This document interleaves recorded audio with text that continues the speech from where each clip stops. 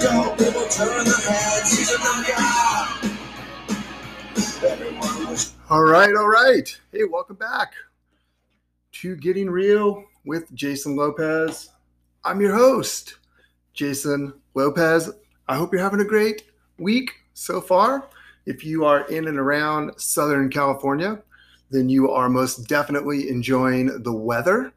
I know that many parts of the country have been struggling and dealing with lots of crazy weather conditions. And to all my friends and colleagues, especially in Texas, we have been thinking about you. We hope you are safe and digging out and dealing with whatever it is you had to deal with and getting cleaned up and back to whatever level of pandemic normalcy you have been able to muster over the last year. Hopefully we're getting closer to the end of this with vaccines happening while we may be in short supply in some areas. I think that it's good that this is happening. I know my mom and my in-laws and some of their friends and some of our friends that are in that over 65 bracket have been very happy to have gotten at least their first dose of the vaccine. One step closer to eating out, hugging your friends and family members, hopefully going to some baseball games this spring. I'm thinking about a road trip to Arizona for some Padres spring training in the RV in a few weeks for my birthday. So hopefully that'll happen. All right, let's discuss some things happening in the world of real estate, which is my world, obviously. There are some things going on. I wanted to talk about something that we haven't talked about for a good long while, and that is iBuyers. We talked about the iBuyers previously, and it is becoming more and more of a thing when people are looking to sell their home and they are considering an iBuyer purchase of their property. And we know that if you look at I'm just going to use Zillow offers because they've been in the news a little bit. There is some fine print that you need to be aware of. And I'm actually on their Zillow offers site right now. I'm going to just enter a property address just to illustrate how this works. And I know you're not looking at what I'm doing, but I'm going to walk you through this very quickly. So it's telling me that Zillow offers is not available for this particular property. However, if it did, it would say that you could get a cash offer and be on your merry way. Here's the catch. Here's the fine print that most of you glaze over. And it is this. It is the convenience fee, right? Think about that as the iBuyer commission that you will pay as a seller. And in most cases, it could range from about 9 to 15%. That's more than what a full service realtor will charge to list your house, which would typically be maybe 4 to 6%. And they would handle all the details. So what are the advantages? If you're going to pay maybe 2.5 times more than what you would normally pay, what are the advantages with going with an iBuyer? Well, there are a couple advantages based on circumstances of a seller that could be beneficial to you, depending on what your circumstances are. One is certainty, right? If you get an offer from one of the iBuyers, it's a done deal. They are going to pay the price they offer you, and it's a lock. There's a level of certainty involved. There's no appraisals. There's no loan contingency. There's no inspections. It is what it is. Here's what we're going to pay you. Here's the time frame. Thank you very much. And by the way, it's going to cost you 14%. So you're going to pay that above and beyond for the sale of the house.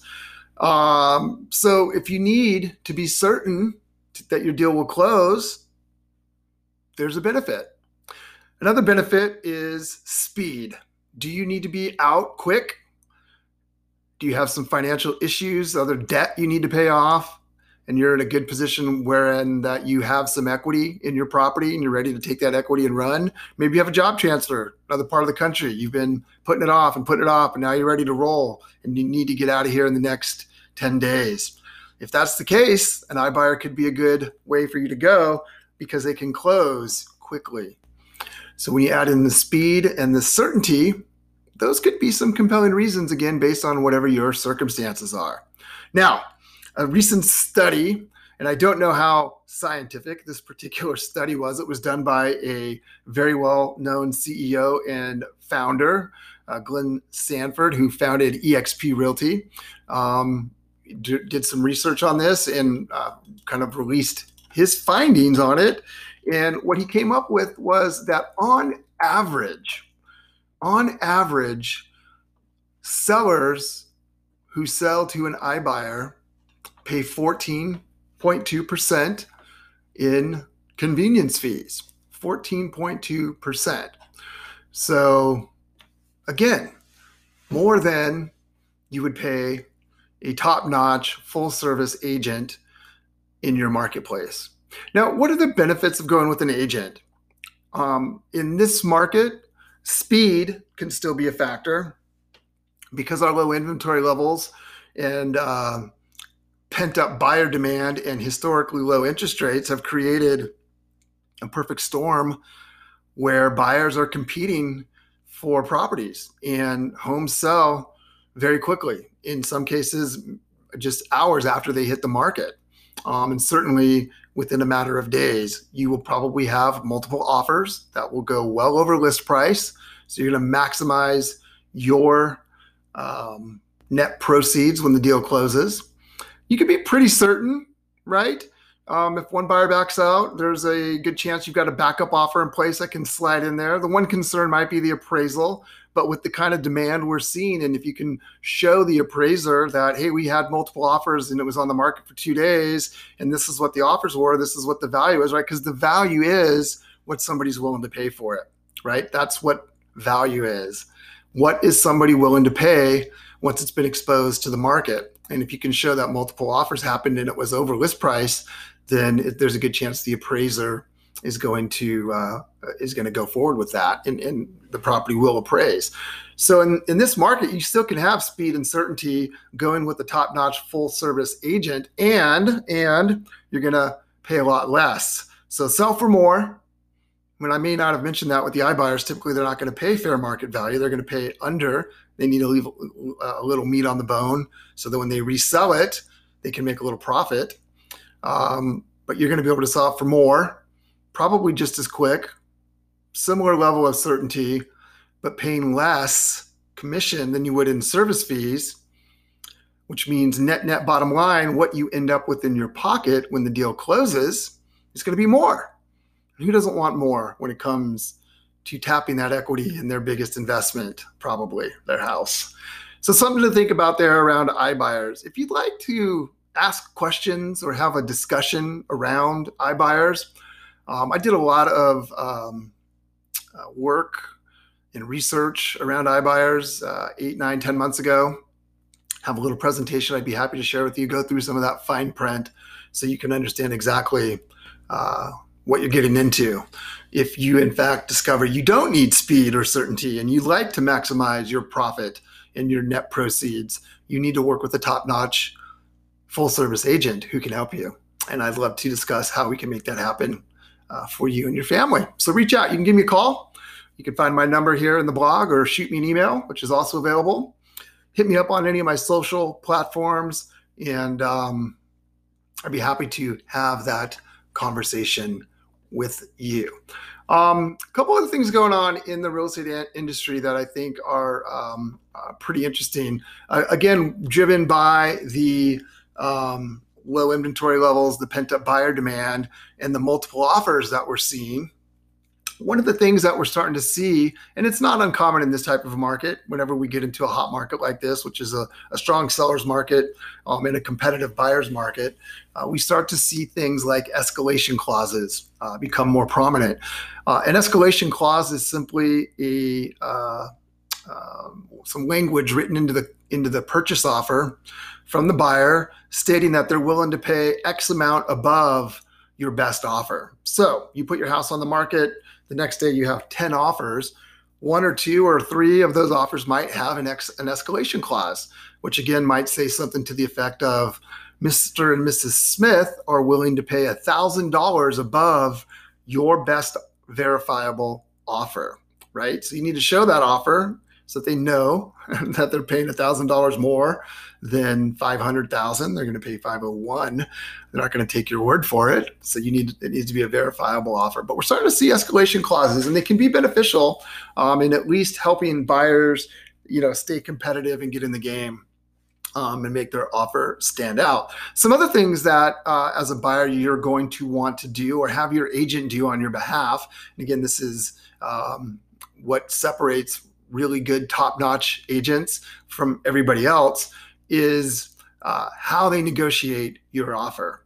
So let's start at the beginning here. And one of the things that I see happen quite often, and by the way, I'm a broker. I have about 150 agents that work for me in California, all over the state. So we see things in San Diego where I'm based, but I've got agents in Los Angeles and Orange County and the Bay Area and Sacramento and the Inland Empire and the desert region. So it's a little different, even though we're all in California. There are local customs that come into play in terms of how offers are written and who pays for what and stuff like that. But some things I see that agents drop the ball on is counseling their buyers so that they can find out what really motivates them. They also need to have a very open and honest discussion about pricing. And as a buyer, you do not want to come in lowballing right now. Any lowballing could just be $5,000 under list price. That's how competitive this market is. So you may want to consider that as a buyer. If you are looking at homes at the top end of your price range and you're finding you're continually getting outbid, maybe you look into a lower price range so that gives you a little cushion that you can come up on. Now, it might be a more competitive price point, so you need to keep that in mind as well. But how does an agent really win the negotiations for their buyers? Well, it all starts with establishing and building a great relationship with the listing agent. Now, if you're working with an agent who's been around for a while, there's a very good chance that they already have a relationship or they know that agent. Maybe they've done business with them before. That's always a good thing. Relationships are critical. I talk about this all the time. Most of you, as a consumer, and even a lot of agents, see real estate strictly as a transactional endeavor, and it's not. Real estate is a relational endeavor. Now, the transaction is part of the relationship, but it's only part of the relationship, and it's really based on those relationships. And really good buyer's agents work their ass off for their buyers, and they work really hard to establish great relationships with other agents. And sometimes you'd be surprised that I could write an offer that's a little bit less price, but they know based on our relationship and my reputation that the deal's going to close and the terms are better. And I'm going to talk about terms in just a minute and how that can really stand out. But it starts with really building and establishing a relationship or taking advantage or capitalizing on an existing relationship so that you can at least get your offer in the game. The second mistake I see buyer's agents make is that they don't have a detailed conversation with the listing agent about how to structure the best offer possible so that their offer can more easily be accepted. Now, I get on the other hand that sometimes listing agents are not as responsive as we might like them to be, but you got to keep going for it. You got to keep calling. You got to keep reaching out. You got to represent your buyer at the best and highest level possible. What does that conversation sound like? Well, it sounds like, hey, Bob, it's Jason. How you doing? I showed your listing over on Main Street yesterday. They really love it. We are going to put an offer together. And I wanted to pick your brain really quick so I can structure the offer in such a way that hopefully it'll get accepted and we can work together. Does that sound good? Let me ask you a couple of questions. Outside of price, I understand price is price. What other terms are going to be important to your sellers? How long of an escrow period would they like? Are they open to FHA or VA financing? Are they willing to pay part of the closing costs like title and escrow? Are they willing to provide a termite report and Section 1 clearance? Will they pay for a home warranty plan and a natural hazard disclosure, right? Now, again, based on local custom in your area, agents know who typically pays for what. And in some cases, they're split between the buyer and seller. The cost of escrow, as an example, is typically split between the buyer and seller. Now, again, if I want to write a stronger offer, then maybe I counsel the buyer and say, look, are you willing to pay for some of this? It's going to cost you a little bit more on the front end, but it's going to make your offer stronger if you're willing to pay for some of the stuff that either you might split or the seller might typically pay for. Now, I want to back up, and there's something there I mentioned. I want you to pay attention to this. If you're a buyer, make sure you ask your agent about this. If you're an agent writing offers for buyers, make sure you understand this. 10-day close without having a conversation with the listing agent doesn't necessarily mean that's better for the seller. Okay. You could write a 10-day cash closing and think you've written a strong offer, but in reality, you don't know what the circumstances are on the seller side. Maybe they need 45 days. Maybe they've got some circumstances going on where they need more time. And now you come in with the 10-day close, they feel like you're pushing them or that you're bullying them in a way. So have that conversation with the listing agent. And again, if you're a buyer, make sure your agent has this conversation. How long of a closing period do you want? What's going to work? Would they be open to 10 or 15 days, or do they need 30 to 45 days? By the way, every month for the last several months, when we look at the average time to close a loan, it's been over 45 days. So most lenders are backlogged because of the low interest rates, lots of refinances happening. Their bandwidth and people power is not what it might normally be. And so you write in 30-day close, and the lender says, look, I can't do it for at least 45 days. Now you've got yourself backed up against the wall. Now, when you get to about day 25, 26, you're going to be asking for an extension of time to give yourself enough time to get that loan. Well, that makes people nervous, especially sellers. Hey, you said we could close in 30 days. Why should I extend? I got 6 other offers. 2 of them are higher than yours. I'll just go on to the next guy. If I got to wait, might as well wait and get more money. So give yourself enough time to get that deal closed and explain that to the listing agent. Listen, I know it's taking 40, 45 days for lenders to get their stuff done. I'm going to go ahead and write in 45 days or sooner. So if we can close in 30 days, awesome, we'll do that. But if we need that extra time, we don't need to sweat it by asking for an extension and making people nervous. So again, it all comes down to having that conversation on the front end with your buyer to set expectations, number one, and then having a good, robust discussion with the other agent on the listing side to understand what are the best terms. How can I write the best offer possible so that the seller can just accept it or at least get a counteroffer and be in the game, right? So just a couple of tips there that we see happening, whether that's the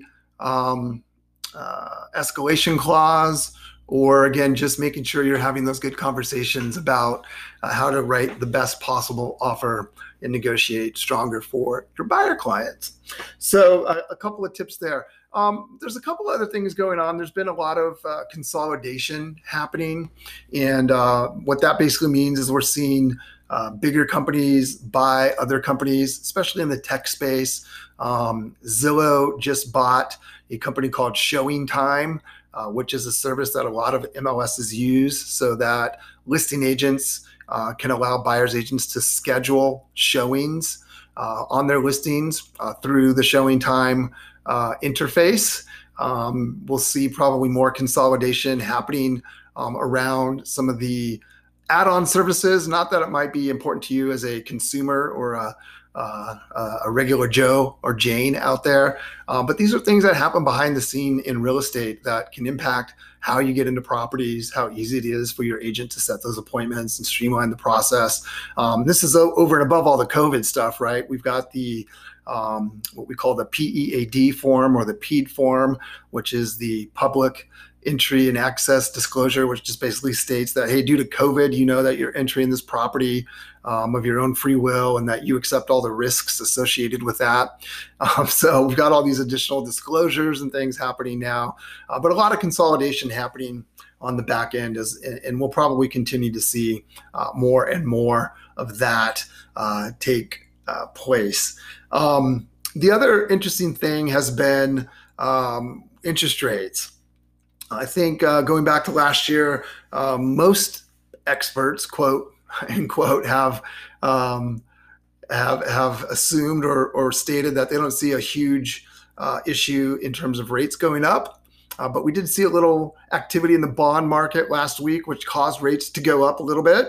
And that might be the case as we move forward and get out of the pandemic era and back to some more normal activities. And so we'll pay attention to that. I will say this. If you're thinking about refinancing or buying and the interest rate is 3 point anything, don't sweat it. If it's 3 point something, if you see a 3 or lower, you're doing pretty darn good historically, and you should probably take advantage of it. Now, I could also share with you guys, if you're interested, you can let me know. I've got some charts on the cost of waiting. So let me talk about that really quick. And what does the cost of waiting really mean? Well, if you're waiting to see what happens with pricing or interest rates, I wouldn't hold your breath, because you might not be above ground much longer. If rates go up a little bit more, prices are definitely continuing to go up, driven simply by supply and demand and lack of inventory. Our average price, our median price is at all-time highs. And so if you wait, your interest rate will be higher, which means your monthly mortgage payment will probably be higher. And the double-edged sword is that prices are still going up. So you're going to pay a higher interest rate and a higher price to get the home. So waiting a little while longer to buy or make an offer could actually end up costing you more money. Now, the other factor here is we may hopefully see more inventory come onto the market as we move into the, quote, spring selling season, end quote. But we didn't see that last year. We didn't see a huge influx of listings last spring and summer. We actually saw it a little bit later in the summer and early fall. Will that pattern repeat this year? We don't know. We do know that people are really considering where they want to live. Because if they're not working in an office environment anymore, maybe they're working from home, even on a split time basis, so they don't have to go into the office as much. Where they live isn't as important. They can live further away if they're working from home and not have to commute, so they can afford that maybe bigger home with a larger lot out in the rural or suburban areas of their region. So we're seeing a lot of that. People moving away from the urban metros into more suburban and even rural areas. And it makes sense, right? They want to have a little more elbow room. They've been cooped up, a little more space to move around for the kids, for the pets. And so something to consider if you find yourself in that situation. Okay. And as always, again, you can reach out, phone, text, email, hit my website, realbrokerca.com. For property searches, for the latest market news and trends and research. And I'd love to chat with you more. And again, no matter where you are in California, I have an agent that can help you, that can answer your questions. Just reach out. Let me know. I'd be happy to connect you. And in the meantime, stay safe, be well. And as always, I appreciate you tuning in. Enjoy the rest of your week.